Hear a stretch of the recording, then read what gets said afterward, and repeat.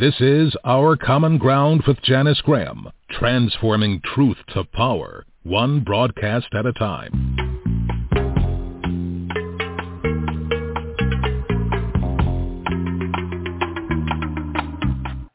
Does being practical mean that we don't take steps in this country to deal with climate chaos and bring world leaders to bear? Does being practical mean that we continue to prop up a legal system that is unjust in every stretch of the imagination, that bears its weight down on black men and black women, and then by extension, if you are Hispanic or indigenous or poor? Does being practical mean that we don't say to the American people that you deserve better than what you are getting? That's not the kind of practicality we want. Does practical mean that you hold fundraisers and wine caves with Swarovski crystals with billionaires who want to control this system? Does practical mean we continue to go with the status quo while 500,000 people sleep on the streets at night? That's not practicality. What the American people in this country need, they need somebody that is unabashed and that has the courage and the conviction to stand up for them and to call out the rigging of this system.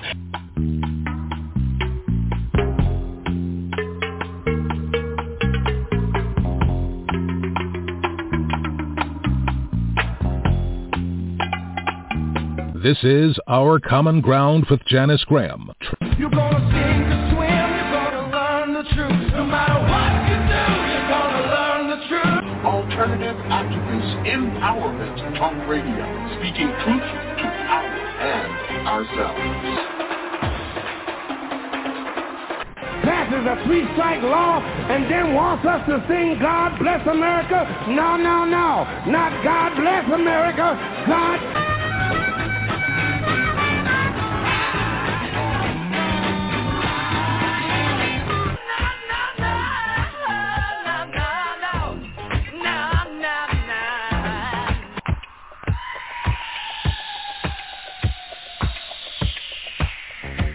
Our Common Ground with Janice Graham. Our Common Ground, speaking truth to power and ourselves.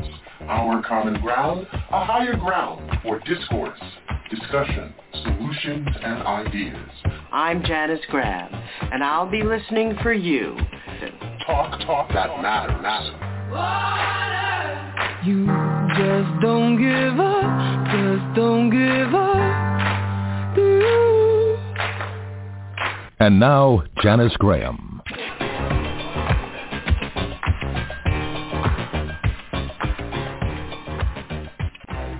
And good evening to all of you who have joined us here at Our Common Ground. We are here. It's Saturday, and where else would we be? Thank you for joining us here in the Truth Sanctuary. And for those of you who are listening and would like to join us in the chat room, where El Michelle Odom, who is our production administrator, is moving chairs around and making rooms up front, so you better hurry up. It's blogtalkradio.com/OCG. We like to see people in our chat room who hang with the discussion all through this broadcast. And again, thank you for joining us on Saturday night. Some people ask me, why do you broadcast so late on Saturday night? It's because I understand the pulse of black households.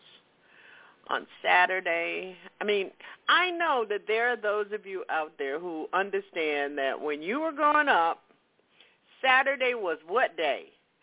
Saturday was go to the grocery store day. It was the clean up day.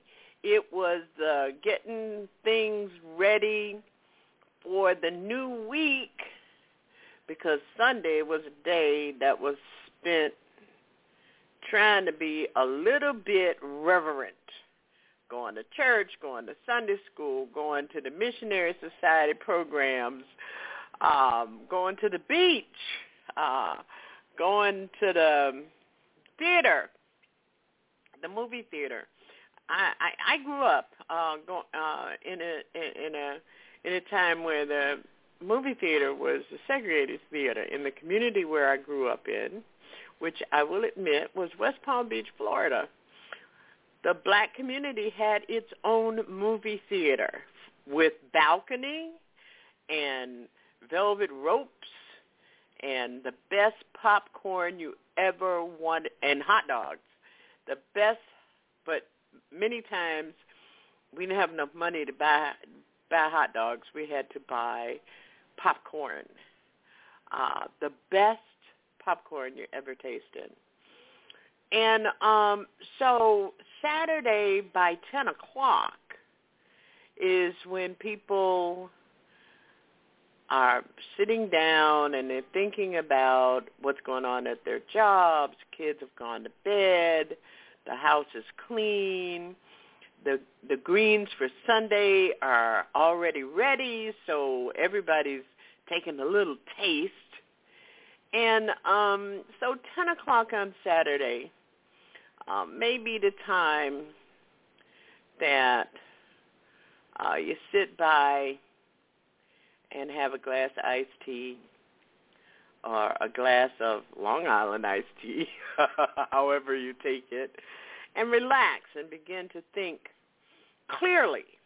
I don't know. And when I was growing up, it seemed like everybody thought that a house had to be clean in order for you to think clearly, to be able to see progress in your life. So, pardon me, excuse me, as those who have been with us over the last month know that I am having a severe chronic problem with that creates a cough. And in this studio, we don't have a cough button. Only my hand across the microphone or muting, whatever. And you know how it happens at Our Common Ground. If you hit the mute button, you might forget not to unmute. But so that is why once we came off of the Daily Show, we decided that Saturday night at 10 p.m., even the Daily Show was 10 p.m., because people are sitting back, and it gives us an opportunity to look back at the day, look back at the week, and that's what we're trying to do this week at Our Common Ground, which is why we have titled this episode This Week in Black America. And one of the things that we want to do is to look at some significant kinds of things that have happened during this week that really give us opportunity to be informed. And one of the things about looking back at the week is that we also use it as an opportunity to prioritize. But we are glad that you have joined us. We have quite a few people who are on the board, on the listen line. And if you'd like to do that, that number is 347-9852. The three very important things that we're going to cover in these 2 hours.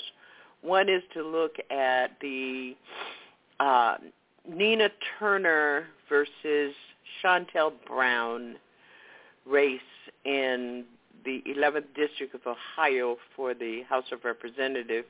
It is the seat that was vacated by Marcia Fudge when President Joe Biden appointed her the Secretary of Housing and Urban Development.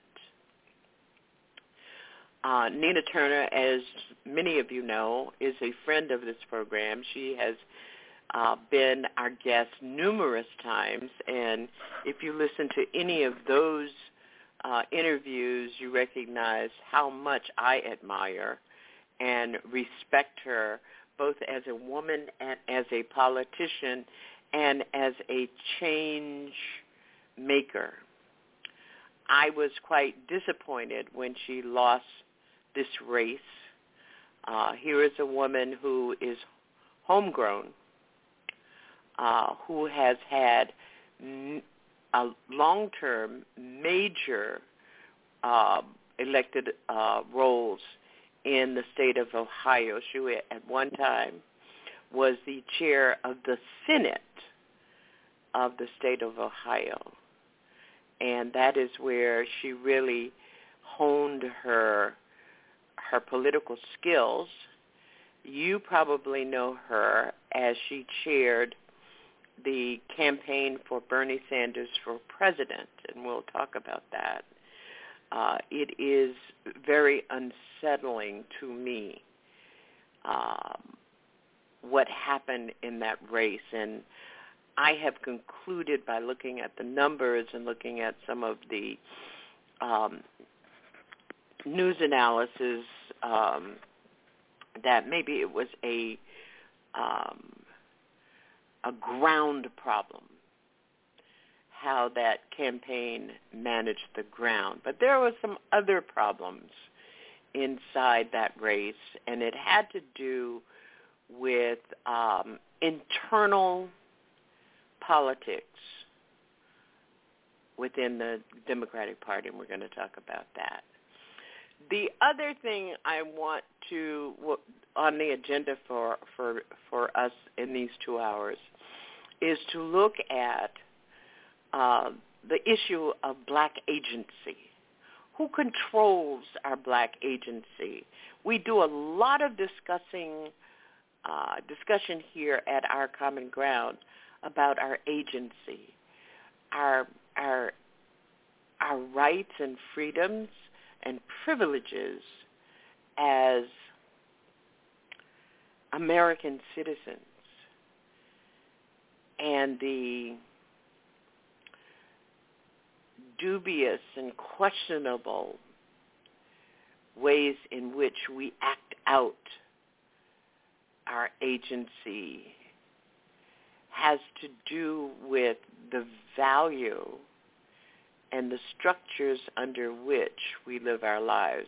Particularly, this has come to mind in the last couple of months around the issue of what happened to the George Floyd crime spill, what has happened to the discussion about defunding and reforming the police in America, what has happened in regard to a number of voting rights, voter suppression, the way in which the federal government has, or let me just put it real clear, the way in which the White House is fumbling the ball on restoring the integrity of the Voter Rights Act and what was stolen by a corrupt and biased Supreme Court. Also, and for those of you who do not know, Dr. Runoko Rashidi, a friend of this show and a personal friend, the famous historian, journalist, explorer, passed on August 2nd. And I was very saddened by that loss, and we want to remember who he was and what he contributed, because I think that what he was doing, this is a man who has traveled to every continent on the planet Earth. He has been traveled, studied, researched in every country on the continent of Africa. He has studied in South America, Latin America, the Caribbean, and he has made such an immense contribution in our understanding our African selves, and we're going to pause. And I thank all of you for the really nice, I got a lot of nice emails on my tribute to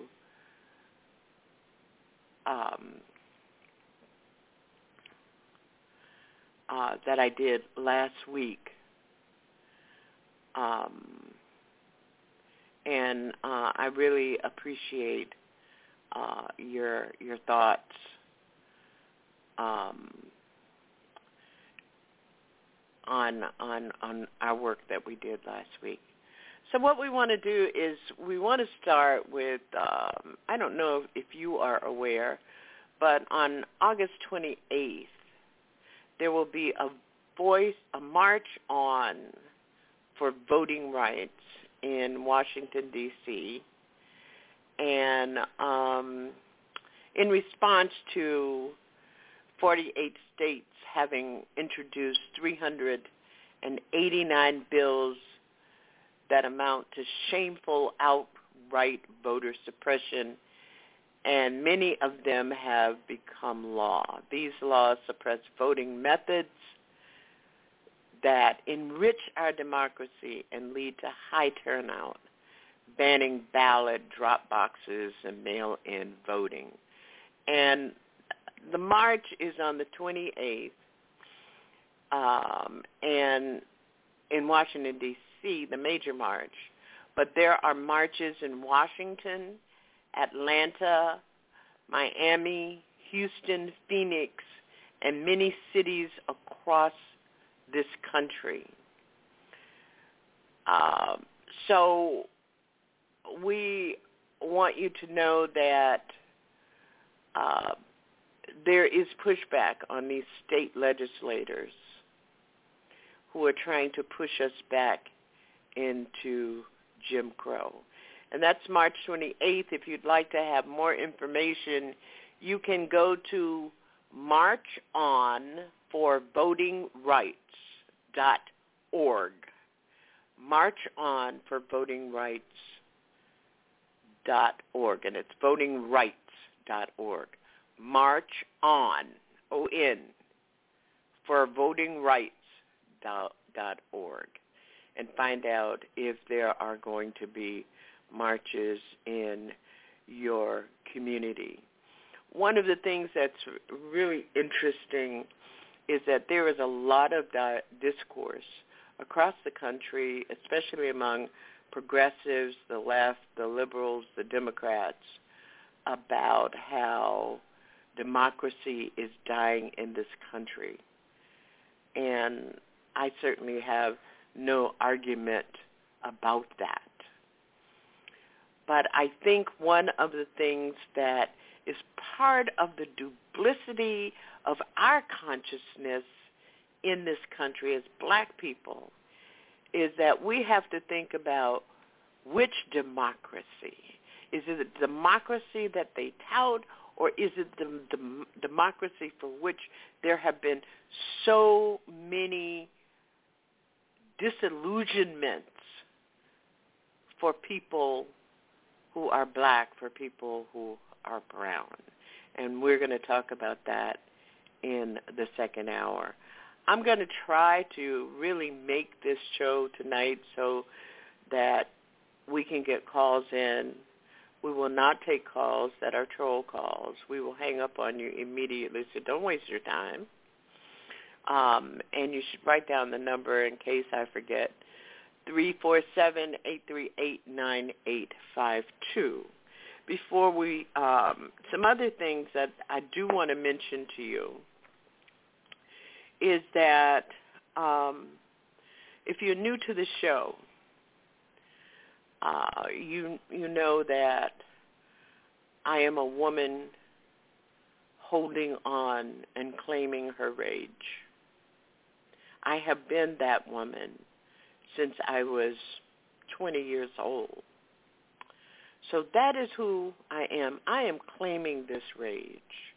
It is honorable, it is righteous, and it is mine. And here in the Black Truth Sanctuary, that's a part of Black Truth. I'm not trying to make any apologies for the ways in which I think.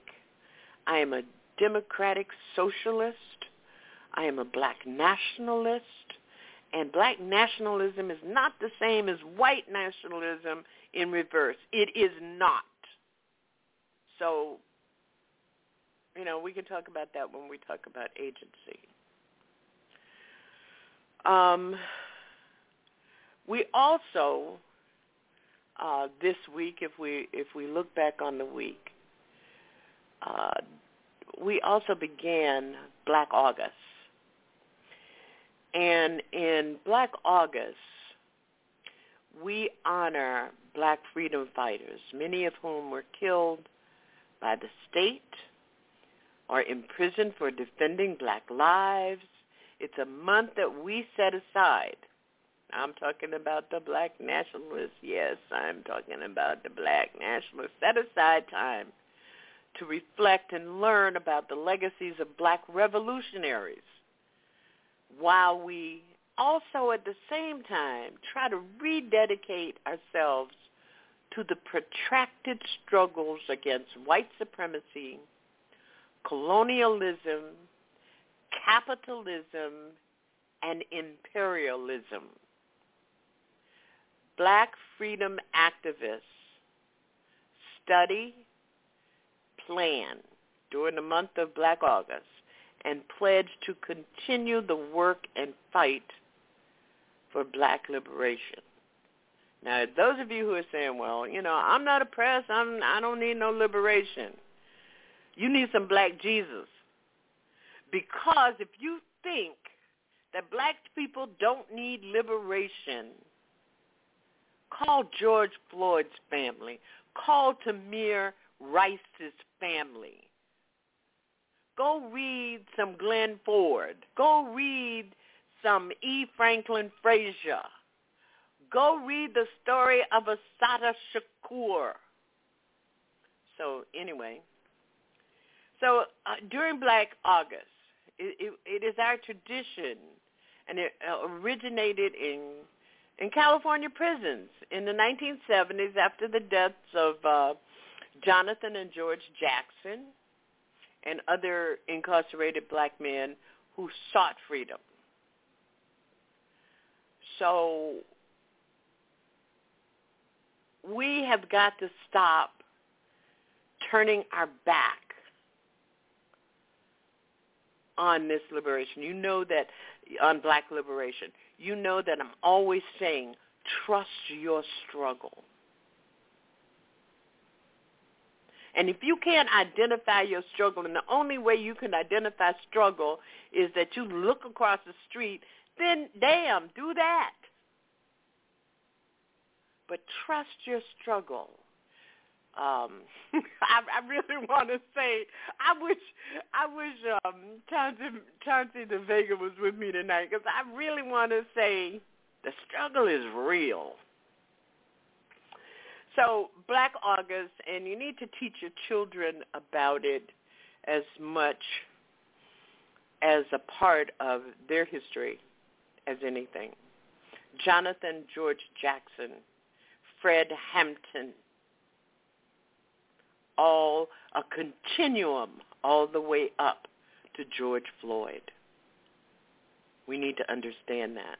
And have you all noticed why they're talking about democracy is dying and democracy has failed and democracy fell down, or what? As they are talking about that in your media, whatever media you attend to or listen to, have you noticed that they are not talking about mass incarceration? I mean, but we're also talking about people who have capitulated to some kind of political ideology that does not serve their interest. The other thing before we get started tonight, I know he is listening, and I want to say a borigani to my friend Danny Walter Harris, where a community came together because they treasured the contribution that he has made in this struggle, using art as protest in the city of Boston day the community came together, and I was so sorry that I was not able to be with my comrades in Boston as they offered a living memorial to Danny Walter Harris, a true warrior in the arts of New England and New York. And where else did Danny was? Danny was everywhere, Los Angeles. A true warrior who used his talent and his skill to bring forth the word of struggle. I met Danny so many years ago when he was a young student at the Boston Arts College. And then he was a student in drama, and then he started writing plays about the struggle. Well, Danny's not dead. He's probably listening to this show tonight because he'll call me on Tuesday and say, you should have had my bio. No. But this was, the community came together to do a living memorial because Danny said he wanted to be real, and he did not want to be dead and trying to figure out what people were saying about him, how people really felt about him. So right there in Roxbury, Massachusetts, in the neighborhood where Danny Harris grew up, right on where you turn the corner, and that has always been like a blank space in a rock formation, is now an altar in tribute to the work of Danny Harris. Brother, I am always so lovingly in admiration to what you have done, what you have meant to me, and what you have meant to my family, and what you have meant to the city of Boston. I am sure that Kevin White, who was your favorite mayor, was laughing in wherever. So, Danny, congratulations, and thank you for your contributions and for using your talent in the name of Black liberation. So here we go, folks. Thank you again for being with us. Again, that address, if you want to come into our chat room, is blogtalkradio.com/OCG, and only the strong survives in that chat room. I tell you, only the strong survives. We see Michelle has taken her seat, and she's got her potato chips because she don't eat popcorn. And shout out to Alpha, who's probably listening. He is coming along, and hopefully we'll be back sometime toward the end of September and the beginning of October. Thanks again for being with us.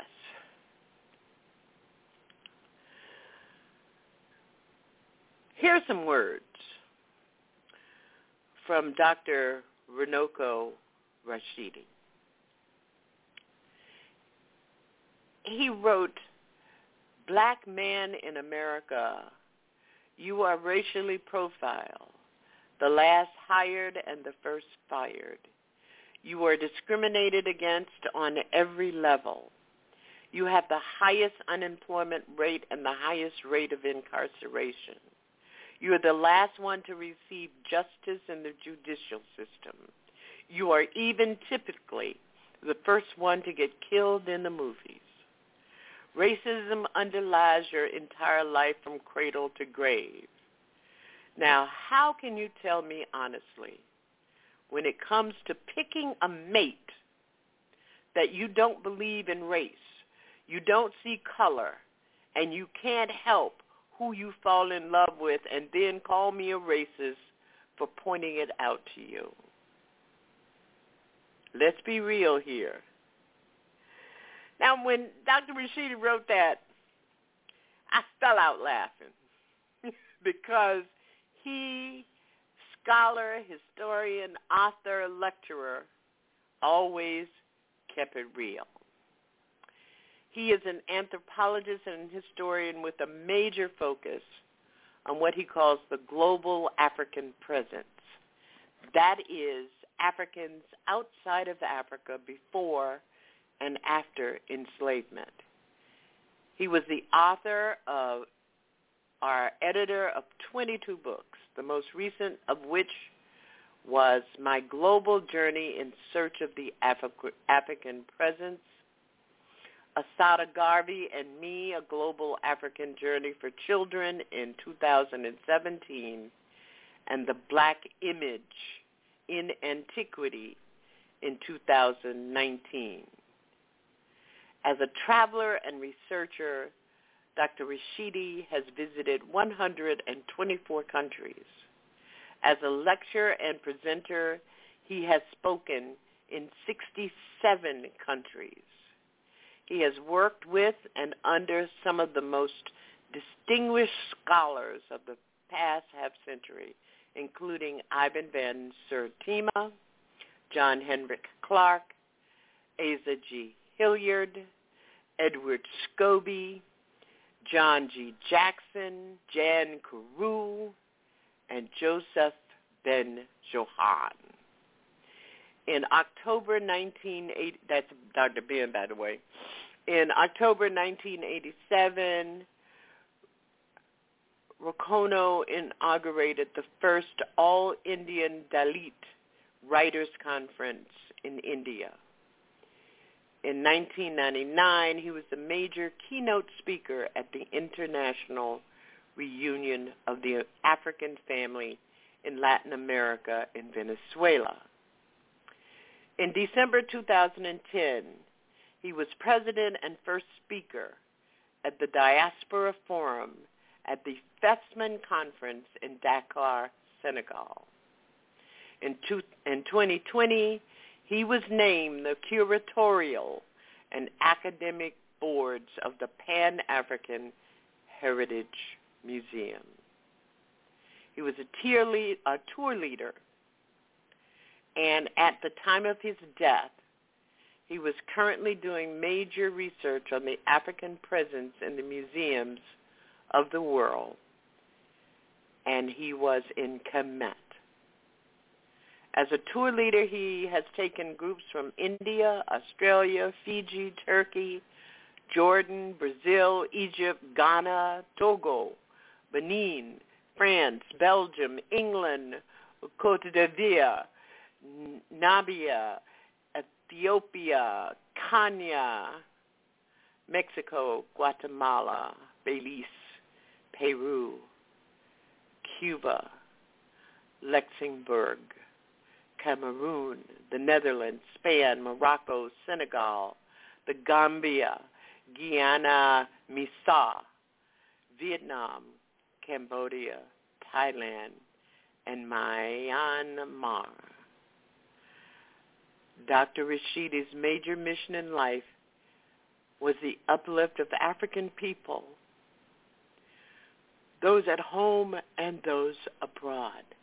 And tonight I am thinking about his daughter who lives in Paris. And she was 14 or 15 years old at his death. So it's my pleasure to allow you to spend some time with me and Dr. Runoko Rashidi. I was looking forward to seeing him next month in Boston. I always hosted for him his lecture series at the Museum of Fine Arts in Boston each time he came in. And he was just getting back into his research for After a Time, which had been suspended because of the pandemic. So it really is a pleasure, and I am looking forward to hearing his voice once again. You live. Thank you again for being with us here at Our Common Ground. We are going to be meeting with probably one of the most important scholars of our lifetime, Dr. Runoko Rashidi. We're going to be talking about his life and his work. He is a historian, research specialist, writer, world traveler, and public lecturer who focuses on the African presence globally and the African foundations of world civilizations. History probably was likely a subject that you studied in school, either loved it or hated it. But it is very important, and we need to understand the importance of our history and how it connects with the histories of other people and ultimately the history of mankind. If you don't know history, then you don't know anything. You are, as Michael Crittenden wrote, you are a leaf that doesn't know it is part of a tree. And what we're going to do in our visit with Dr. Rashidi tonight is to try to help you connect why it is important to know your roots. Sometimes we talk about knowing history, we talk about knowing our roots, and it is simply a superficial and artificial notion to us. Dr. Runoko Rashidi is the author of Introduction to the Study of African Classical Civilizations, published in 1993. The editor, along with Dr. Ivan van Sertima of Rutgers University, the late Dr. Sertima, The African Presence in Early Asia. It is considered the most comprehensive volume on the subject yet produced, and a major pamphlet titled The Global African Community, The African Presence in Asia, Australia, and the South Pacific. He is a prolific writer and essayist and a contributing writer. Articles have appeared in more than 75 publications, and I'm sure that number is lowballed. His historical essays have been prominently featured in virtually all of the critically acclaimed Journal of Civilization anthologies. Included among the notable African scholars that Runoko has worked with and been influenced by are John Henrik Clarke, John G. Jackson, Dr. Ben, Dr. Chancellor James Williams, Dr. Asa Hilliard, Charles Finch, and Dr. James Brunson, some names that you might know. And we certainly do not want to leave out Lagrange Clegg and Dr. Jan Carew. As a scholar, he has been called the world's leading authority on the African presence in Asia. And since 1986, he has worked actively with the Dalits, Indians' black untouchables. In 1987, he was a keynote speaker at the first All-Indian Dalits Writers Conference held in India and spoke on the global unity of African people. He has dedicated his entire life to African people. And we are so very, very honored to have him join us tonight. Runoko Rashidi, thank you so very much for joining us on Our Common Ground. Well, thank you for having me, sister. I'm glad you're safe. You know, I'm so overwhelmed. I mean, every time I read about your life, and every time I see the photos that you post from every corner of the world, I think your life and your world is so much bigger than the average African American who simply walks through and has distance from everything that you have seen. Well, you give me a lot of credit. I'm just a hard-working African. I fashion myself. No, a good historian. I don't let those successes go to my head. I feel very fortunate and very blessed, and it's always an honor to talk about the history of African people. So thanks for having me on your show. Well, we're always reading about what you have to say about history and about African people globally and our roots. So tonight we want to talk about you for a moment, for some time. Tell us about your youth and what made you become. You are obviously just a lover of the history of people and the notion, the idea of being able to backtrack on a journey of a people. What was your childhood like? Where did you grow up? What inspired you? Who inspired you, and how did they do it? A lot of it just had to do with the time that I was growing up in. I'm 58. Been in California most of my life. I split my time now between Los Angeles and Paris and Toronto. But a lot of it had to do with the time that I grew up in. Went to school in South Central Los Angeles. I was among the first students out here to be a part of what was called Negro history classes. And, that was way back in the day. I listened to the speeches of the LPs of people like Malcolm X especially. And then later on, I was influenced by, the Honorable Marcus Mosiah Garvey. As a high school student, I read a book called Garvey and Garveyism. And that was a big thing. And then the next really, really big thing was, of course, the university. And I initially attended California State University of Northridge in Southern California. And by the time I finally enrolled, which was about, I guess, a week late, most of the classes were full. But I needed to subscribe to at least 12 units of classes. And so the only classes that were still available were the Pan-African Studies classes. Apparently nobody wanted them.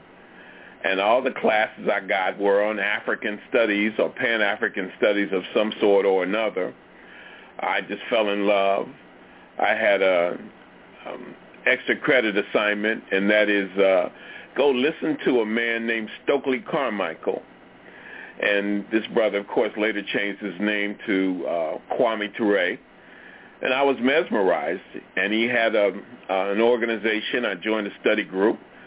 And the first book we read was The Destruction of Black Civilization by Chancellor Williams. And I was gone from that point. I knew that I wanted to be a historian, and I knew that I wanted to follow in the footsteps of those Africans who left Africa way before enslavement. And that really became my mission. That was 40 years ago, and I've scarcely looked back. When you read Chancellor Williams's book, I assume you were in university at the time. Yeah, I was a freshman, Cal State University at Northridge, and it was a pivotal time. I wanted to make the world a better place, and I became a political activist. But it wasn't long after that, I guess 2 or 3 years passed, that I just grew tired of arguing with people, about political issues, historical materialism and dialectical materialism, and spirit over matter, et cetera, et cetera. And I realized that maybe by being a historian, that was a way that I could make a real contribution. And I think I've done a pretty effective job. I blazed some trails, and I think that the blood of people like Ivan Van Sertima, Asa Hilliard, and John Henry Clark, and Chancellor Williams, and others, and Jay Rogers runs through my veins. I am them, and they are me. And they pass the baton to me just as I'm in a position of preparing to pass the baton to new generations that hopefully will do things that I never even dreamed of. Mm-hmm. Now, I'm assuming, and one of the reasons that I asked you about the Chancellor Williams is that there is such a sense of mission of inquiry in his book. And why did you decide at that point to try to blend, and it seems in your career you have blended anthropology and history. Can the two be dealt with, especially from the point of view of an unrecorded history or a limited recording of history of African peoples? How did you figure that out? Well, the two went hand in hand. You see, while I was reading Chancellor Williams, I was also reading Malcolm X, and I learned early on, and Kwame Nkrumah, and I learned early on that you couldn't live in the past, that no matter how glorious certain phases of our history might be, you can't go back and live in the past, but you can use the past as a basis and foundation and motivation for what you do now and what you're going to do tomorrow. So to me, there was never a distinction between concepts about Pan-Africanism and African history. I kind of had the philosophy of Kwame Nkrumah that thought without practice is empty and action without thought is blind. A lot of us don't want to study, especially young people. I hear it all the time. I don't want to hear about what happened back in the day. Let's do something right now. And then there's another faction in our community. That's all they want to do is study. They want to read about the ancient Egyptians, black people in the Valley of the Nile. Neither of those are sufficient. Obviously, as a people, we're confronted with all kinds of problems. So you just can't isolate yourself in a room and read a lot of books and get on Facebook and show people how deep you are, how heavy you are, how profound you are. That's very, very shallow. But at the same time, you can't ignore our history and culture. And I knew that from the beginning, that you had to blend the two. So for me, being a race man, it's always been a kind of a happy marriage. Mm-hmm. One of the things that you did was that you taught African history at Compton College, and I'm sure those comments come a lot from your teaching experience. But how do you, one of the things I want to cover tonight is how do you begin to form your yourself around what you learn from history? I'm not sure if I understand the question, my sister. Okay.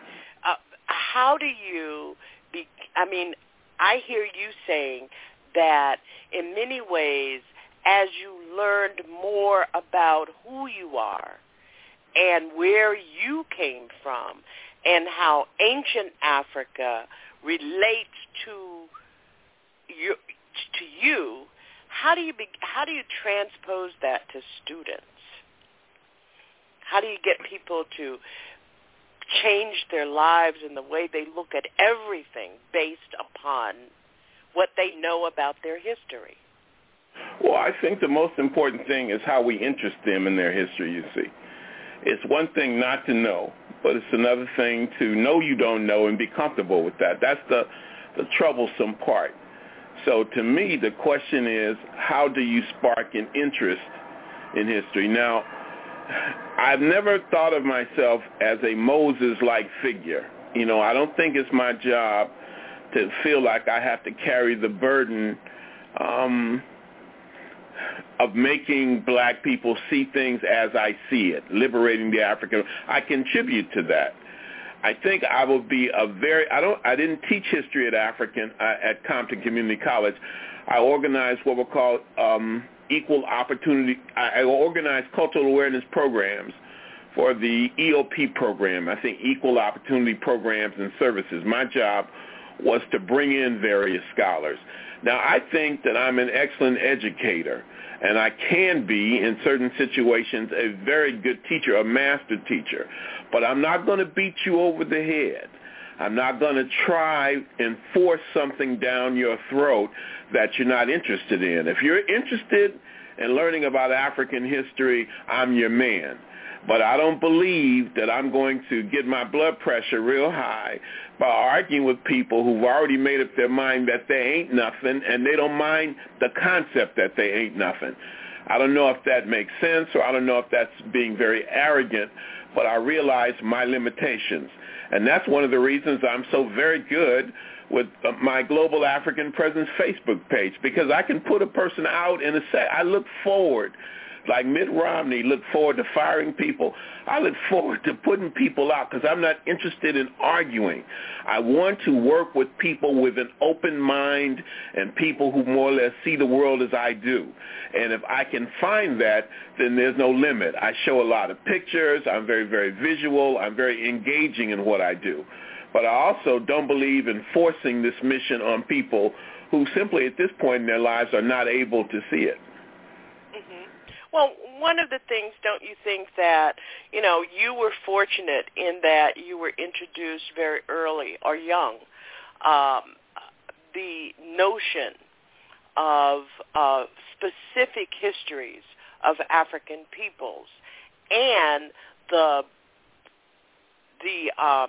import of what that means in terms of anthropology and in terms of language and how that assist in understanding the Afrocentric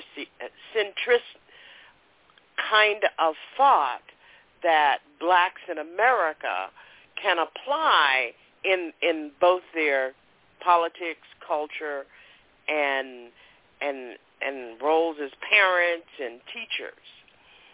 But one of the things that we haven't done a very good job of in this country, in our community, is focus on how we teach our children history, how we get them to understand its importance, and how we get them to link it to all the events that happen around them. And we have a lot of parents, grandparents who listen to this show. What would you say to our audience about how they can begin? Let's just assume that they want to, but they don't know how. I'm not going to assume that. Mm-hmm. I don't think that we can assume. I think the vast majority of our people are not terribly interested in their history. I think that we have to be very, very basic, very, very fundamental. If that were the case, our black bookstores wouldn't be falling left and right. The scholars would be supported. People like Dr. Ben would not be in a nursing home in the Bronx, New York. Our legendary figure, somebody who's done more to popularize African history than anybody living. And so I do not accept the contention or the foundation that a large segment of our people are interested in their history. I think that what we have to do is work with those who are. But I do not see that as a large segment of people. That's something I would never, ever take for granted. Now, what I try to do is I try to speak to people whenever possible on the level that I perceive that they are on. Okay? I use a lot of pictures. I try to engage the audience. I think that our children need to see us read. I think instead of just telling our children what we think they should do, I think that we have to be living examples of that. Go to the lectures, take them to the lectures, engage in this information, put black art on our walls. I think they need to see us reading books about black people and black history, and black history that goes beyond enslavement. And that's a tricky part. We are kind of in a box in a sense, and we see it during Black History Month. We celebrate certain African-American heroes. So I think that we need to expand our horizons, expand our consciousness beyond that. And I think that we have to be living examples and not just talk to our children. I think they have to see us actually engaged in the ritual, and we have to involve them as an integral part of that. Does that make sense at all? Yes, it absolutely does make sense. But I think that one of the things, I grew up in Jim Crow South, and I attended segregated schools until I was in the 9th grade. So by the time I was during the time that I was developing my intellectual inquiry and just being inquisitive about everything, I had a basis from which to work. But I think that we're dealing with young people now in our community who don't have a basis from which to work. For instance, I knew about the transatlantic slave trade in elementary school. But our children don't get any of that right now.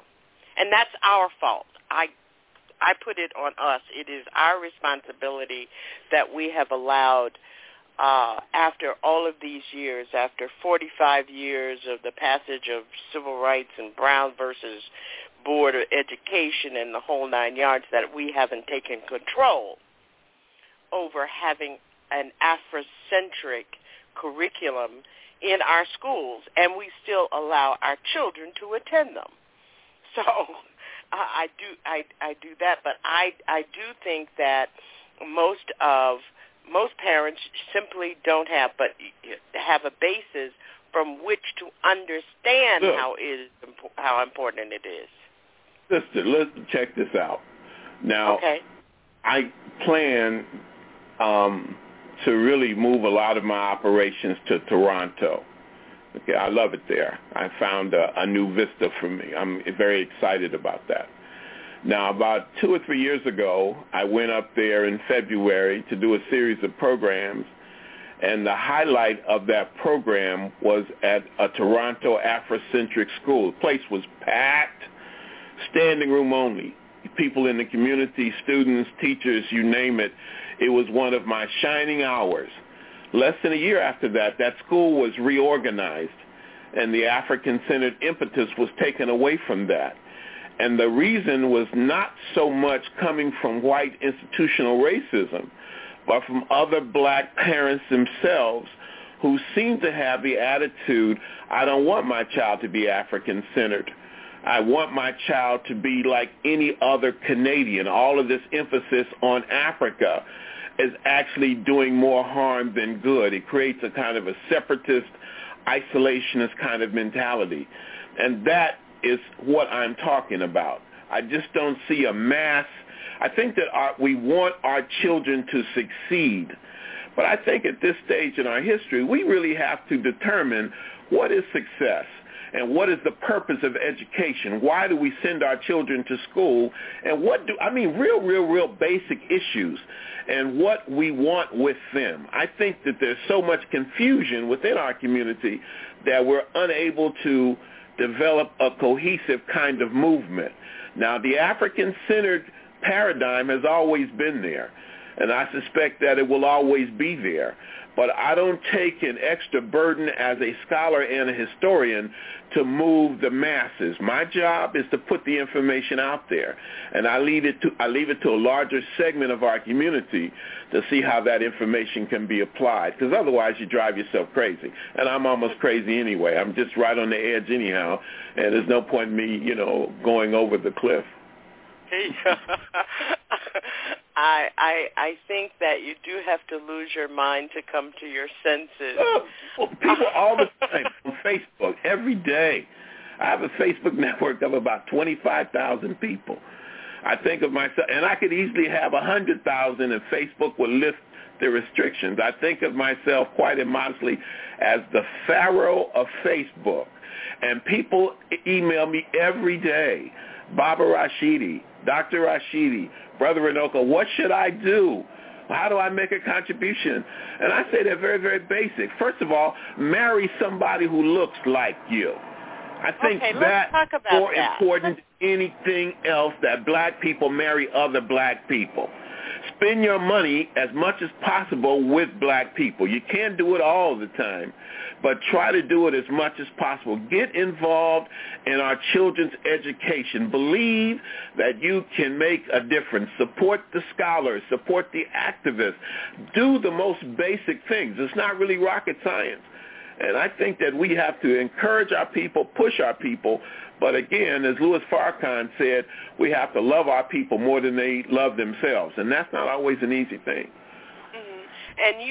And one of the things that your timeline is one of the places that I go on, Facebook, as one of the first places that I go when I hit Facebook during the day, is because you have such, I really think it is your understanding of the journey that we have been on and who we are as a people that causes you to love us so much. You are so gentle.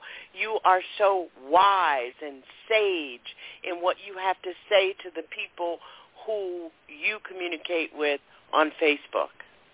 Well, I appreciate all that, but I'm also quick-tempered. I'm impatient. I'm easily frustrated. I don't have a tolerance for what I consider stupidity. I know that sounds very, very arrogant. And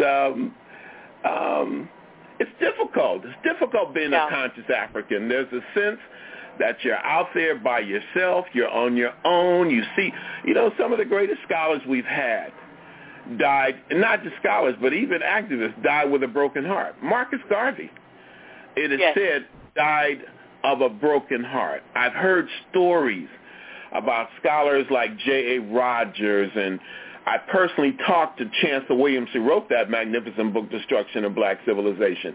It's easy to find yourself very, very embittered. You can see as you move along why Moses broke the tablets at the footsteps to the promised land. I can hear him saying, screw these people. I know Moses must have said that many times in Hebrew, and I feel the same way. So you work hard. You love your people. You love what you do. You have an iron resolve. I'm going to do this no matter what. But you also don't want to have the illusion that there is a mass movement. You do what you can. You try to work with as many people as you can. And hopefully when you go to bed at night, you feel good about yourself and you feel like no matter what the results were, you tried your best and you made a serious contribution. And for me, that's a lot. Mm-hmm. And that was my brother, my friend, Baba, Dr. Runoko Rashidi. If you'd like to listen to the entire interview, we spent an evening with Runoko Rashidi, and I have also added interviews that I did with him one-on-one in our archives at ourcommonground.com. Dr. Runoko Rashidi, father, brother, now a beloved ancestor. We'll be right back. So I'm not asking you for the truth. I know the truth. I know enough. So what I'm asking you is, what is your end game?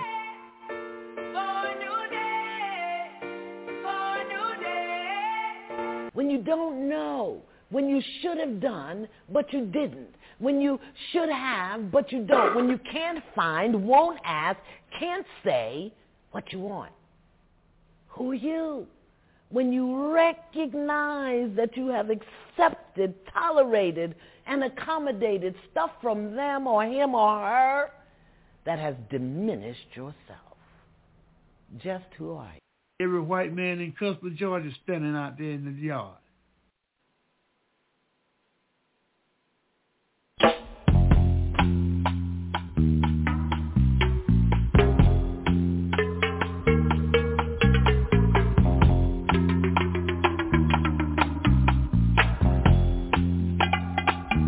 This is Our Common Ground with Janice Graham, transforming truth to power, one broadcast at a time.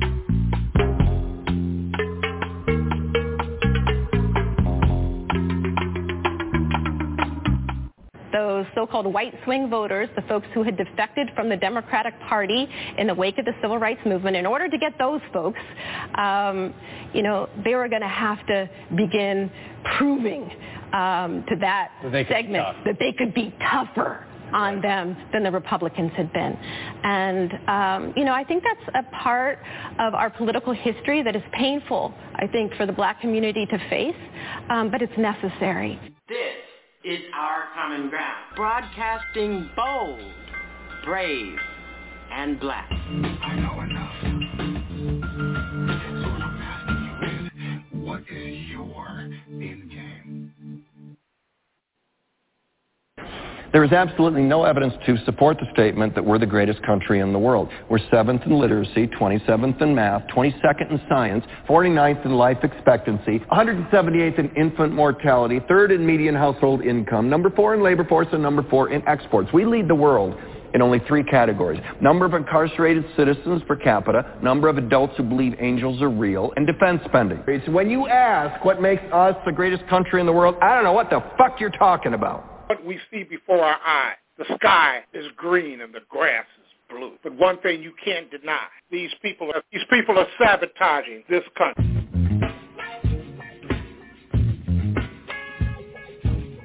Alpha on TruthWorks Network, the best of political pushback. Go for it, Alpha.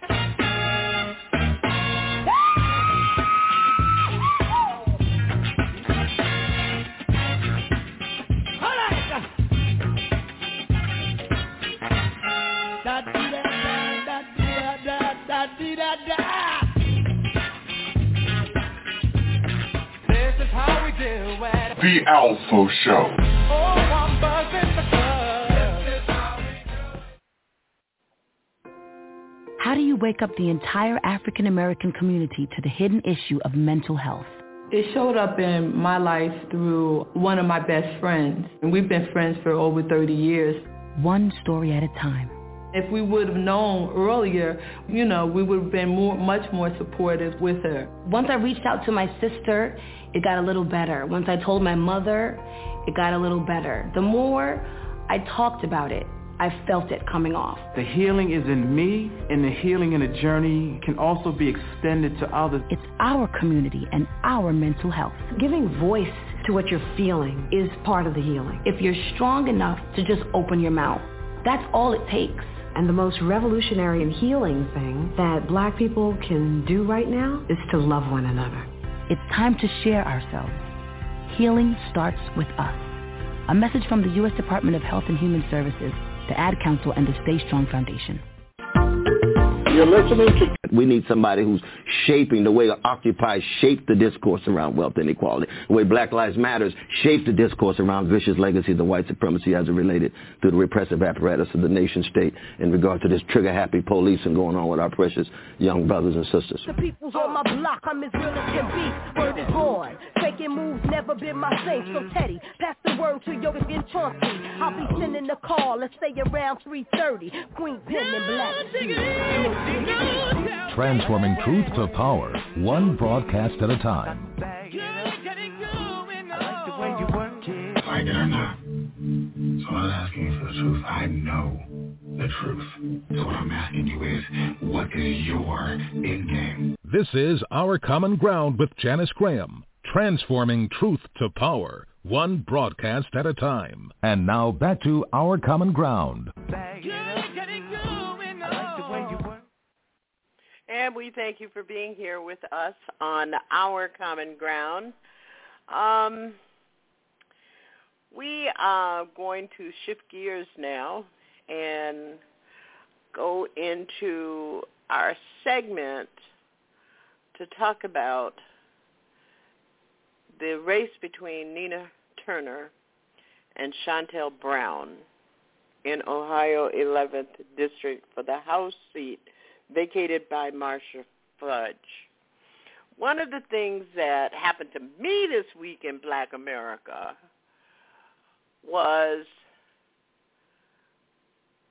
I was shocked that Nina Turner, who had been the voice of progressive politics, who was a perfect candidate to be a comrade in the squad in the United States House of Representatives, lost this race. It took me by kind of a surprise, with the exception of I was on a conference call on Sunday night, and over the last weekend, the whole state of Ohio had been plastered with these shiny, nice. I was on a Zoom call, and they were showing us the leaflets, really nice, shiny, glossy, both sides, Chantel Brown leaflets. And then I noticed that there were some other things that were trending on Twitter. And it had to do with what obviously was talking points of the Democratic establishment. And then there was a bombardment on Facebook and Twitter, Instagram, Twitch, and that other thing that I just never can figure out. It's like private chatting or something. I couldn't figure out that I got like 6 invites to go talk about this race. Michelle, help me out. What's the name of that thing? It's a chat thing, a new chat thing where everybody goes privately to talk about everybody else. But anyway, I was stunned by this loss. And I want you to know that I did try to contact 2 people to bring them on tonight. One of them was Matt Karp over at Jacobin Magazine. The other was Matt Cox at The Intercept, who had a good eye on all of this stuff on this race. And neither one of them have responded by the time we came on the air. And what Matt Karp wrote was, Nina Turner's primary loss this week stings. But a close look at the numbers makes clear her loss wasn't the result of a bold left-wing candidate being unable to win over black voters. On the contrary, in black working-class districts, Nina performed well.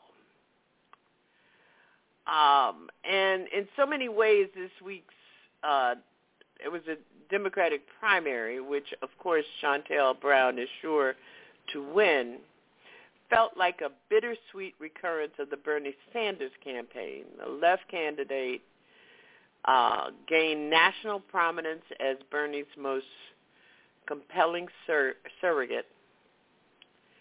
And the opponent, Chantel Brown, won endorsements from Hillary Clinton, South Carolina Representative Jim Clyburn, and the Congressional Black Caucus PAC.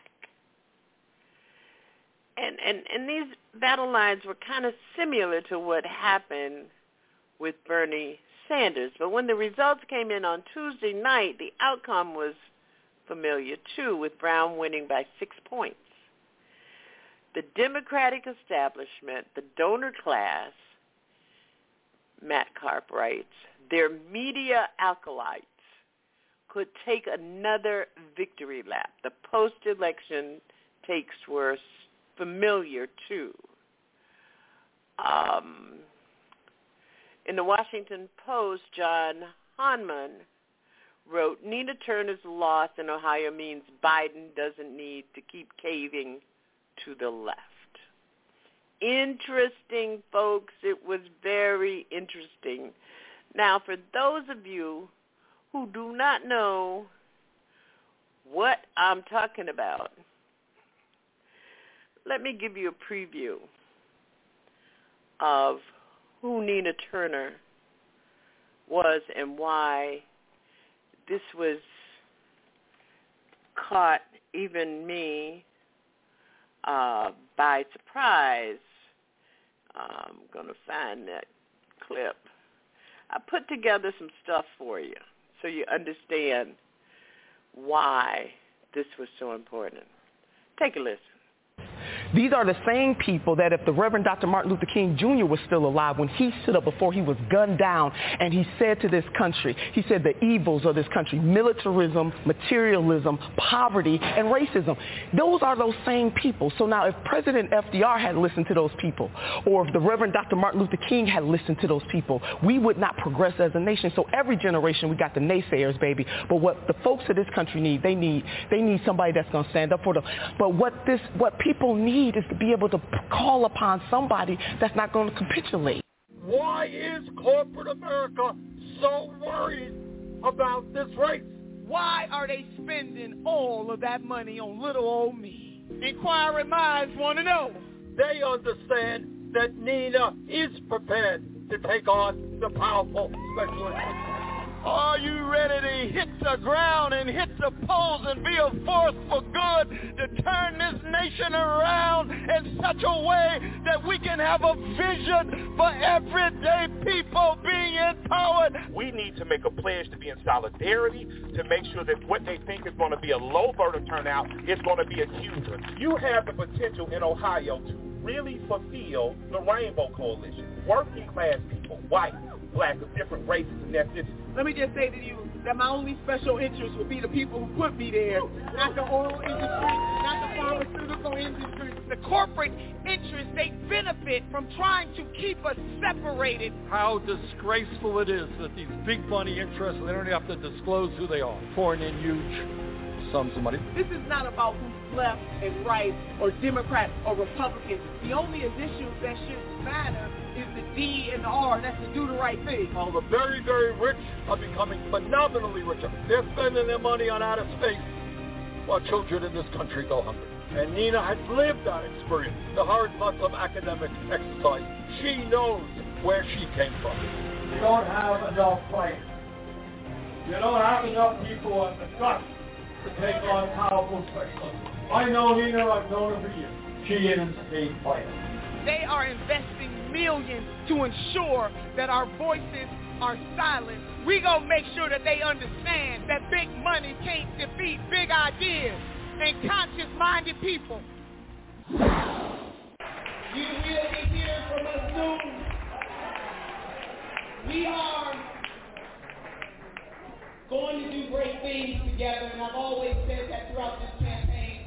We are going to continue to do great things together. And all of you are on that list of helping us do this. We are going to continue to travel all over this country to ensure that progressives are not left alone when evil lurks. Hello, somebody. We're going to make sure. And that was the candidate, Nina Turner. And don't get it wrong. Nina Turner, up until last week, raised more money. And this is what we have to understand about political campaigns. Nina Turner raised more money up until last week in the reports than Chantel Brown. Now, for those of you who don't know, Chantel Brown is the current Cuyahoga County Council member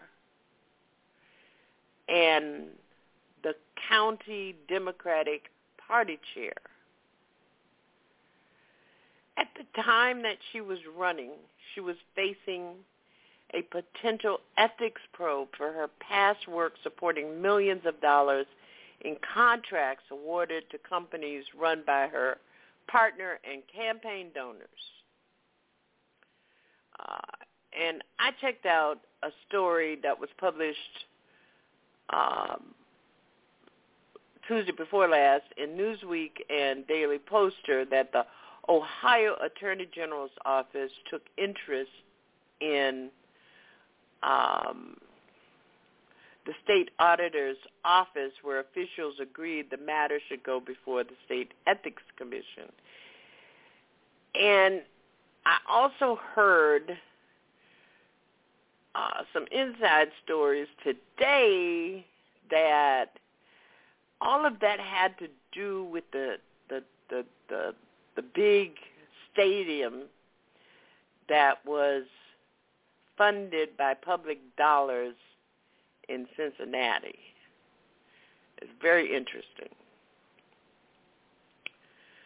And all of these revelations come with just 1 week left, with 1 week having being left in the contest between Brown and Turner.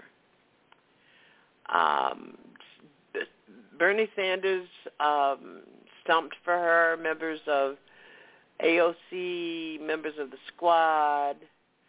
She got endorsements that were incredible.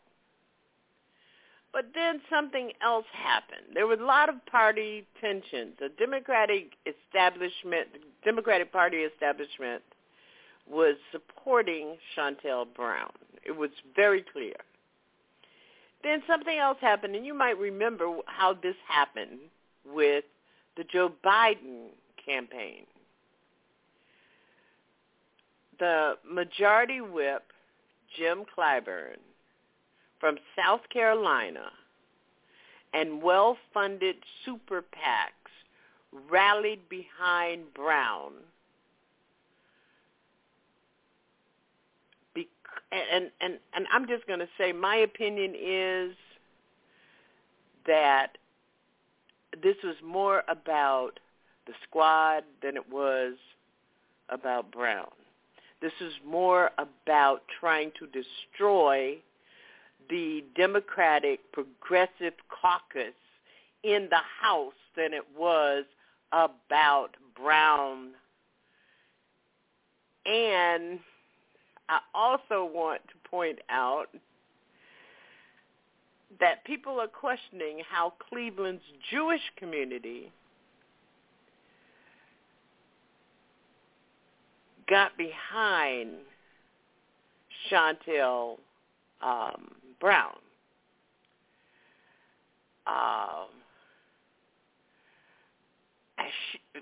Turner was heavily favored to win the district, with polls just 2 months ago showing her up 35%. She won the endorsement of Cleveland Mayor Frank Jackson. She won the endorsement of Cleveland Plain Dealer, which is always a deal maker in Ohio. But she managed to alienate many of the Jewish constituents, voters in Ohio, specifically around predominantly Jewish communities in Cleveland, with what they called anti-Israel rhetoric and her promises to join the squad. Excuse me, I really apologize for that, but I'd rather not choke myself. It was the city of Beechwood, a location of Dan's Deals headquarters, and residents got the word out in person fundraising, and that's where the groundswell began. Excuse me. Okay, why don't I hold on for a minute and get rid of this?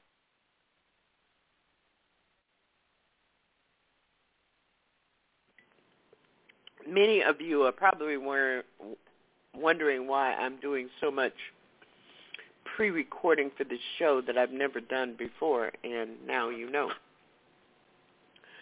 But we will hang in there. So I'm trying to explain this to you.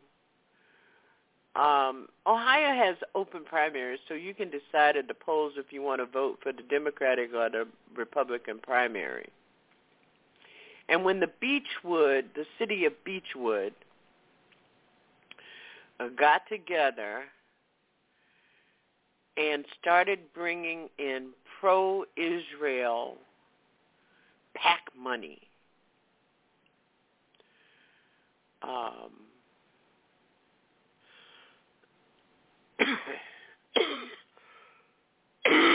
the polls started making a turn.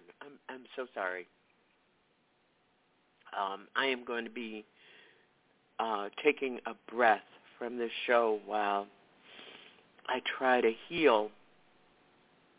I don't want to sit here and explain to you what is happening. But I did say last week that I had recently had a biopsy in my face, having to do with an irritation to my throat, blah, blah, blah, blah, blah. The biopsy was benign. But I had the same problem. They actually had me making calls into Ohio. And I had one call was like 10 minutes because I had explained to the lady about why I was doing all this coughing. But anyway, so I'd like to hear from you, because one of the questions that I have to pose in all of this is, who really lost in this race?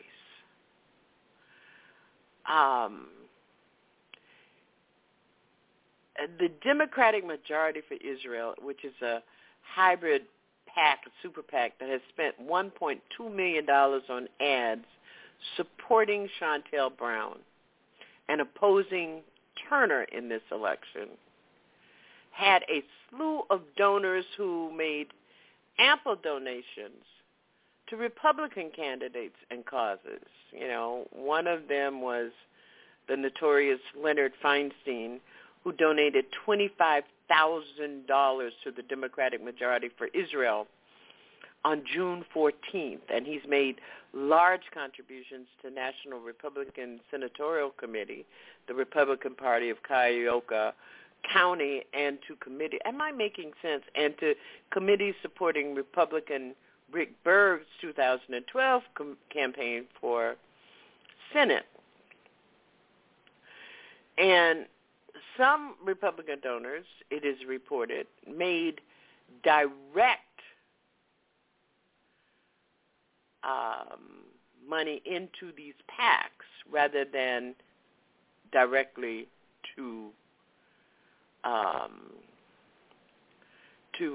Brown. So the question is, how can we have a Democratic candidate who is the chair of the Democratic Party in her county, who says that she's a Democrat but is accepting that kind of Republican money? So I think that it's really interesting how the Democratic political machine has worked in this regard. It's really, really interesting.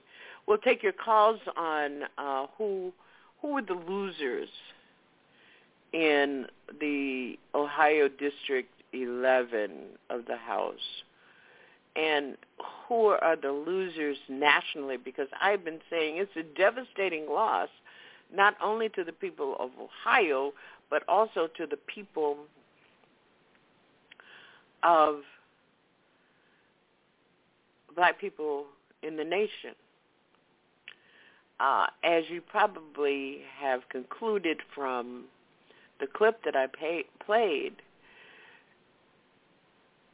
Nina Turner would have been a very important and significant voice in the House of Representatives.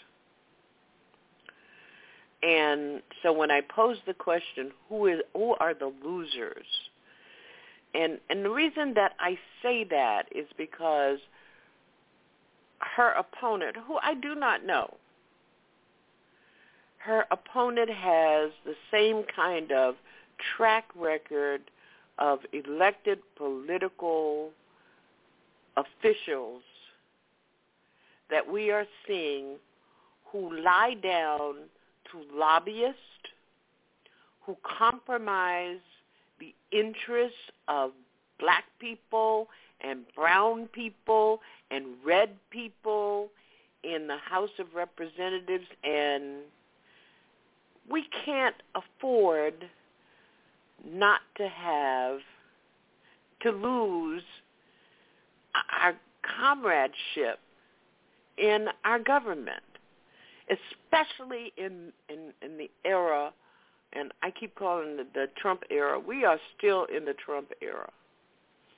So we invite your calls. Our number is 347-838-9852, and you may disagree with me about this, but I'm concluding that I'm looking at what Shontel Brown has been able to contribute, to create, and to accomplish as a chairperson of the Democratic Party. I'm looking at all of the reasons why the Democratic Party establishment would want to stop a Nina Turner, because Nina Turner is a person who would have called out all of the people who need to be called out peer-to-peer on accountability to black people. Now, I see some people have their hands up, but they were having their hands up in the hour that we weren't taking calls. So I'm going to try this and see if we can't get some voices in here on this race. Hey, Janice, how are you? Can you hear me, Janice? I'm glad to hear from you. Yes, I can hear you. Yeah, right. You ain't unlocked me on Twitter. You ain't unlocked me on Twitter, so I done slapped you a couple of times up in the Twitter. Yeah, I know you got your feelings hurt. No, not at all. You know that's not my style. You know me. You know I don't pay it no mind. But listen, number one, you got to stop talking shit to me on Twitter. I ain't even thinking about you, Janice. Go on. How's M1 doing? They're all doing well. They're all doing good. well. They're all. Okay, listen. Let's go at this right quick. It was outside money that destroyed what Nina Turner is doing and was trying to do. That's just the reality of it. I think from what I read through Pascal Robert, it was the white voters that caused her the issue and the problem in losing.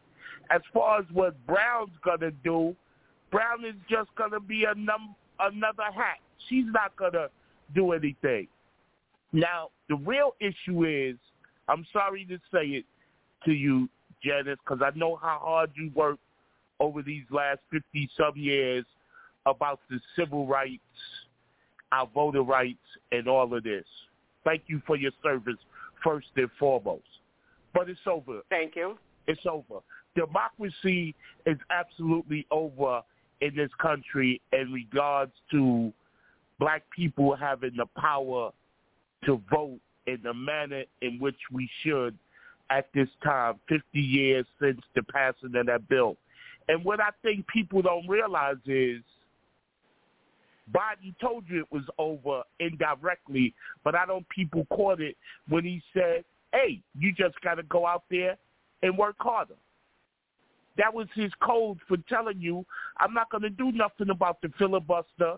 I'm not going to put pressure on Manchin and Tennessee, and I'm not going to do the necessary things to do what LBJ did to make sure that it passed 50 years ago. So unfortunately, people don't want to accept it. It's a wrap. It's over. Now we got to figure out what are we going to do with the manner in which there's just going to be total suppression of our votes, that we're going to lose everything in 2022 and 2024. And that always remember this. Those white people in power right now, they're going to still be in power, or they're going to be retired with a fat pension and a lobbyist job. But it's really, I'm sorry to say it, it's over for us as far as voting is concerned. Now, we don't want to accept it because it's our will to fight. But I'm saying this right now. Our will to fight has to go in another direction on how we're going to survive and what's to come in our existence in this country. Well, I think you're right, and I haven't read the whole thing, but Pascal and I talk every day, so I got a sense as he began to write that piece on why Nina Turner lost. But I think we do have to hone in to be more specific, Jay. We can't just say they put in the money. I just went through who they are. I don't want to call white people names and Jews and all that. I'm past that stage now. I'm telling you about the tax. I ain't telling you about no. I'm telling you about the PACs. That's where the money came from. Right, and those are corporations. Those are Jews. The Israeli lobby. The military complex. No. All of these Democratic people. majority for Israel is a super PAC. Right. Okay? So we need to call it what it is. And here's the thing, Jay, that I think we need to start paying real close attention to. And I'm hoping that Matt Cox over at Intercept and some people at the Daily Beast or wherever the hell will begin to start looking at who is supporting the efforts of these right-wing evangelical state legislators in all of the states. I mean, I told you how many states there were. In all of the states where these people are going to operate. I think because it's corporations. They are the people. They are funding. I think it's corporations like the Koch brothers. I think it's indirectly, but it's not as obvious as one would think. Amazon, Walmart, all of these big corporations, I think, play a small role in it. Because, see, what nobody wants to be honest about, this is about protecting the interests of whiteness. This is what it's really about, and nobody just don't want to say it. Because white people who basically run this country, built this country, and all of that, are not going to allow a minority to come in and because they outnumber them now, run this thing. All you got to do is look at South Africa. It's some of the same principles at play, and we just don't understand it. I mean, I feel bad for people like Latasha Brown. I mean, I like her. I think the sister's a hard-working sister. I love William Barber, and I can't stand pork chop chicken eating preachers. I have no love for them. I love what they try to do, but I think they live on this premise that there's some sort of fairness, and morally, if you act and behave in a certain fashion, that white folks gonna act and behave in a certain fashion. And I'm sorry to say it don't work like that. It all that Reverend Barber is doing, I love it. I respect it, and I even donate money to it. And I don't donate to nothing. But the point of the matter is, I don't think they really understand what's at play. And I don't think they've come together with the sense that they got to figure out how they got to deal with this situation beyond what they're doing right now, and how they got to come together collectively and really do something drastic to make it do what it do. Because in all actuality, sis, come January of next year, if certain things ain't in place, it's a wrap. It's a wrap. And once 22 happens, 24 is a given, because remember, all of these voter suppression things are going to be in place, and it's just going to continue. And the Supreme Court not going to do anything to change it. And then what happens when you get somebody like that crazy governor that you got, DeSantis, in the White House? Because Trump ain't going to get back in the White House. Don't let nobody fool you with that nonsense, because he got too many problems. Face it. But somebody like DeSantis, who, like I told you on your Facebook page, I don't know why the hell you don't go back to Boston, because that man tried to kill you. I'm sorry to say. He really tried to kill you. I mean, seriously, no jokes aside. I don't know why you don't go back. I know you love being home, but damn. Here's another question. Here's another question about what's happening across the country, because DeSantis wants to be the loudest voice for the MAGA crowd because he wants to run for president in 2024, is I'm not understanding why there aren't citizen groups who are starting to bring suits against some of these elected officials. I'm not understanding that, because part of it has to do with the issue of sedition. The other, I mean, like DeSantis, Jay, DeSantis at this point is a menace to society. He is placing by the authority that has been vested to him. He is placing people's lives. He's an animal. I mean, this whole thing about the mask, for those of you who do not know, we have a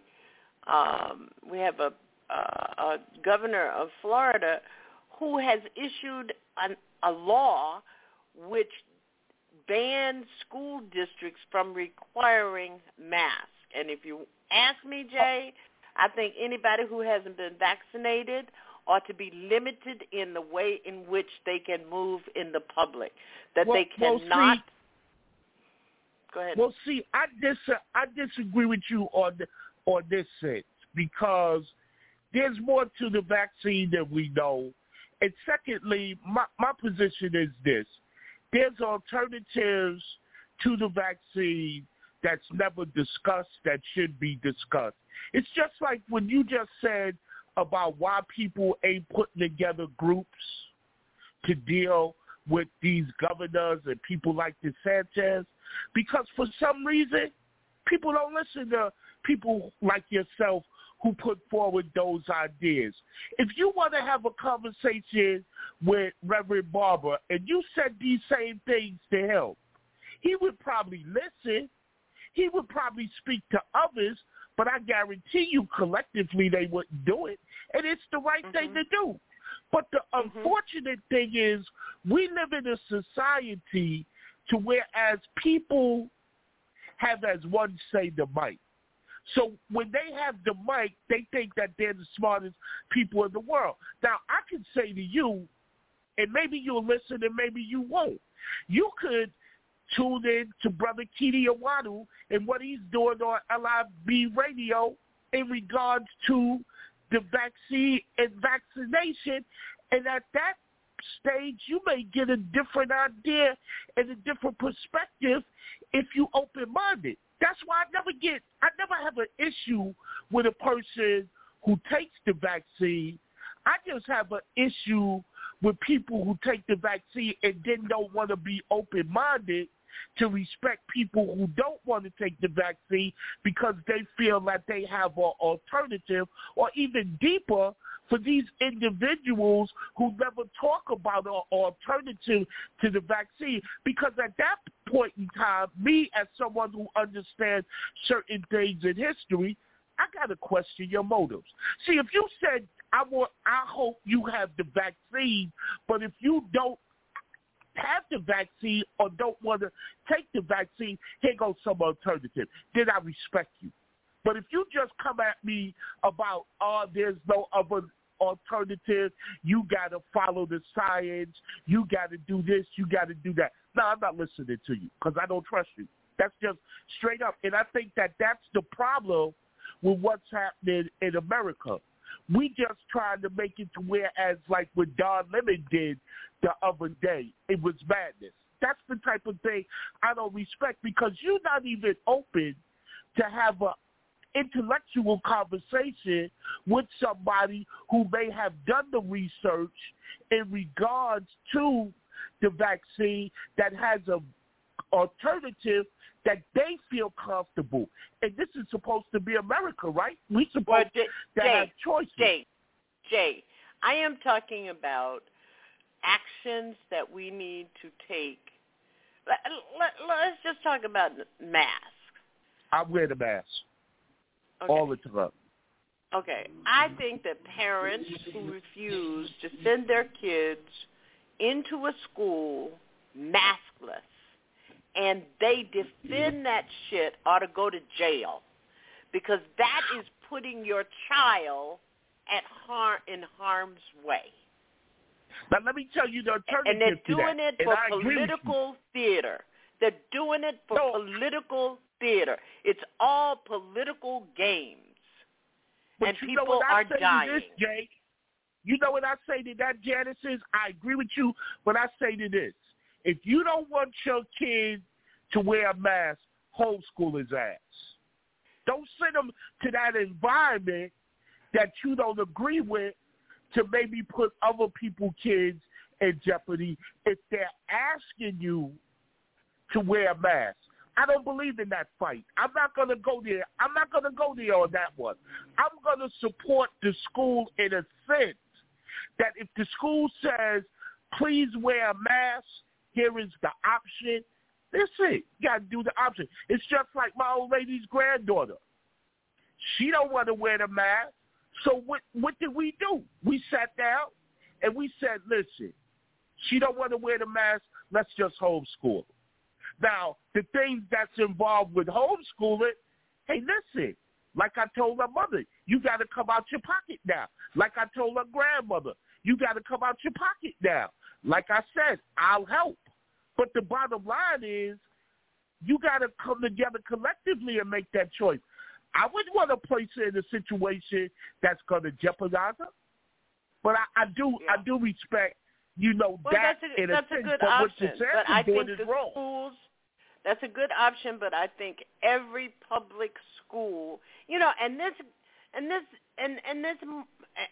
this devil, I'll call him what he is. He is now passing a law which says that if your child goes to a school that mandates a mask, then you can get a voucher to put that child in a school that doesn't mandate a mask. And you know what that is. That's nothing but giving vouchers to these unholy, crazy, private schools down here in Florida stand. Hey, Jay, I got to go, but it's good to hear from you. Good talking to you. Be good. Give the family my regards. And say hi to Alpha. He misses you. Hey, Alpha. That was hey, Jay. Alpha. Jay, I wanted to ask you about Cuomo. What's your position on Andrew Cuomo? He's a gangster. My former boss. That's all you need. That's all. Hey, listen. That's all you need to know. He's a gangster. I think the pressure is getting a little too much for him. He's going to resign, but in the process, because he's a gangster, some people are in big trouble with him. Yeah, so the bottom line is he's the type of person that, as a friend used to say to me, I'm going to get you. And he gonna hurt a lot of people, but he got to go because he has no support at all within the political community. but he's a thug. So when you're a thug and a gangster, you play it out. But listen, take care of yourself. Okay, thanks, Jay, for your call. That was our friend Jay. Jay is trying to behave tonight. We're going to move into, we don't have any other calls on the Nina Turner, but I think, let me say a couple of things about what Jay had to say. I know that there are people who, for whatever reason that they have in their heads, don't want to be vaccinated, but my position still is, if you are not vaccinated, if you are not protected, maybe some of this alternative stuff can protect you from being ill, but it does not, it may not also protect others from having the virus being transmitted to you, to others. And it is a public health crisis that we are in. And I am saying that people who are unwilling to protect the public good ought to be shamed, and they ought to be isolated. I mean, Italy just shut down again. And because we didn't do that from the beginning, we're looking at the problem that we have. I'm just sorry. You go to the drugstore, you go to McDonald's and you eat shit and you don't even know what's in it. You go to the drugstore and fill prescriptions and take medicine that your doctor prescribed, you don't know what's in it. Cut the crap. We're going to go into our we only have a few minutes, but I want you to take a listen to this, and even if we don't have enough sufficient time to discuss it, this is something I want you to think about going into the new week. These are the same people that if the Reverend Dr. Martin Luther King Jr. was still alive, when he stood up before he was gunned down and he said to this country, he said the evils of this country, militarism, materialism, poverty, and racism. Those are those same people. So now if President FDR had... Well, let me be very clear to the folks who are watching tonight. If you think that this is something happening down in Georgia, you are misapprehending the moment that we're living in. If you think that this is something happening to black voters, you still don't quite clearly understand. This is a defining moment for the American democracy. If this is happening in the state capitol in Georgia, it will not take very long for it to visit a state capitol near you. Because clearly, while there is the reverberations of race, our ongoing struggle in America here, the ways in which poor people, young people are marginalized in various ways. In a real sense, this is about something much more profound than that. It is about whether we are who we say we are. Either we're a democracy or we're not. Either we believe in the idea of one person, one vote, or we don't. Either I'm a citizen or not. These are politicians who are trying to hold on to power. That's what this is. It's a power struggle, and they've decided that they're going to hold on to power no matter what, even if it costs the democracy itself. And the only people ultimately who can correct this are the people themselves. And so we've all got to stand up, say no to this. History is watching us, and our children are counting on us.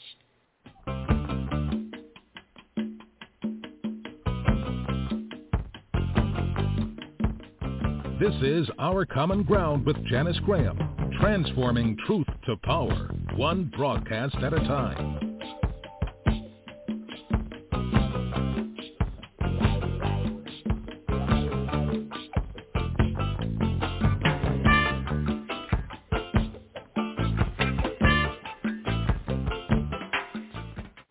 As they used to say in my time, he ain't never lied. This is about democracy. This is about the agency of every American citizen. And it has to be applied in the double consciousness of black people all over this country. We need to be thinking about even that part that services us. Are we willing to lose it? We have to be thinking about what's happening in 369 laws enacted in states across this country to snuff out black agency in this country. Yeah, that's what they're doing. They don't want you to vote. They don't want you to have a voice. They don't want you to have an accurate history. They don't want your children to thrive. Yeah, there's a lot of rage behind that. And I appreciate Jay thanking me for my service because I am in deep, deep grief. A period of mourning for losing everything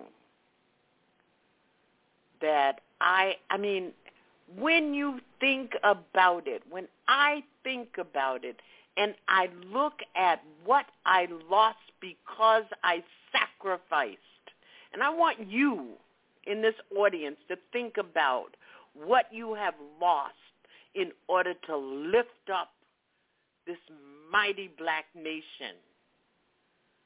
What have you lost? There are I think about Runoko Rashidi, and I think about Ella Baker, and I think about all of the people, Ida B. Wells. I think about Marcus Garvey and Malcolm, people who have lost not just their physical lives, but their ability to be bigger than they were personally because they wanted to be bigger for our people. I think about that. We'll see you next week. Have a good week.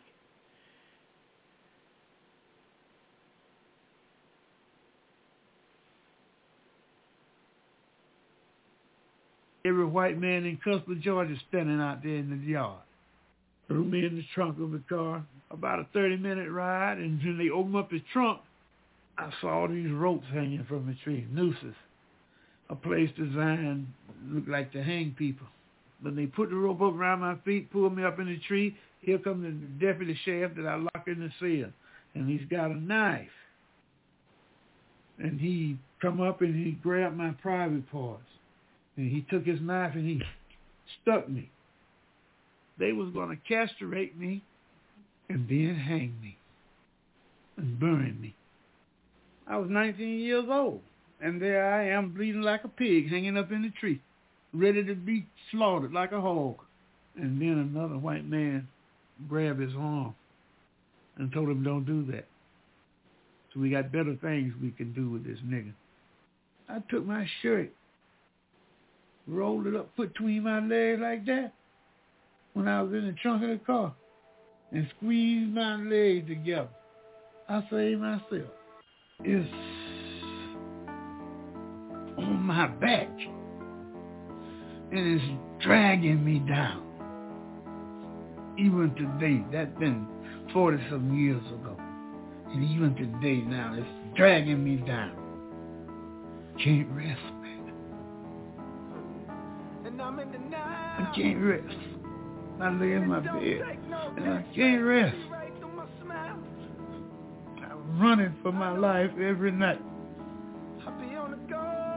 Somebody's after me. And I don't know what to do.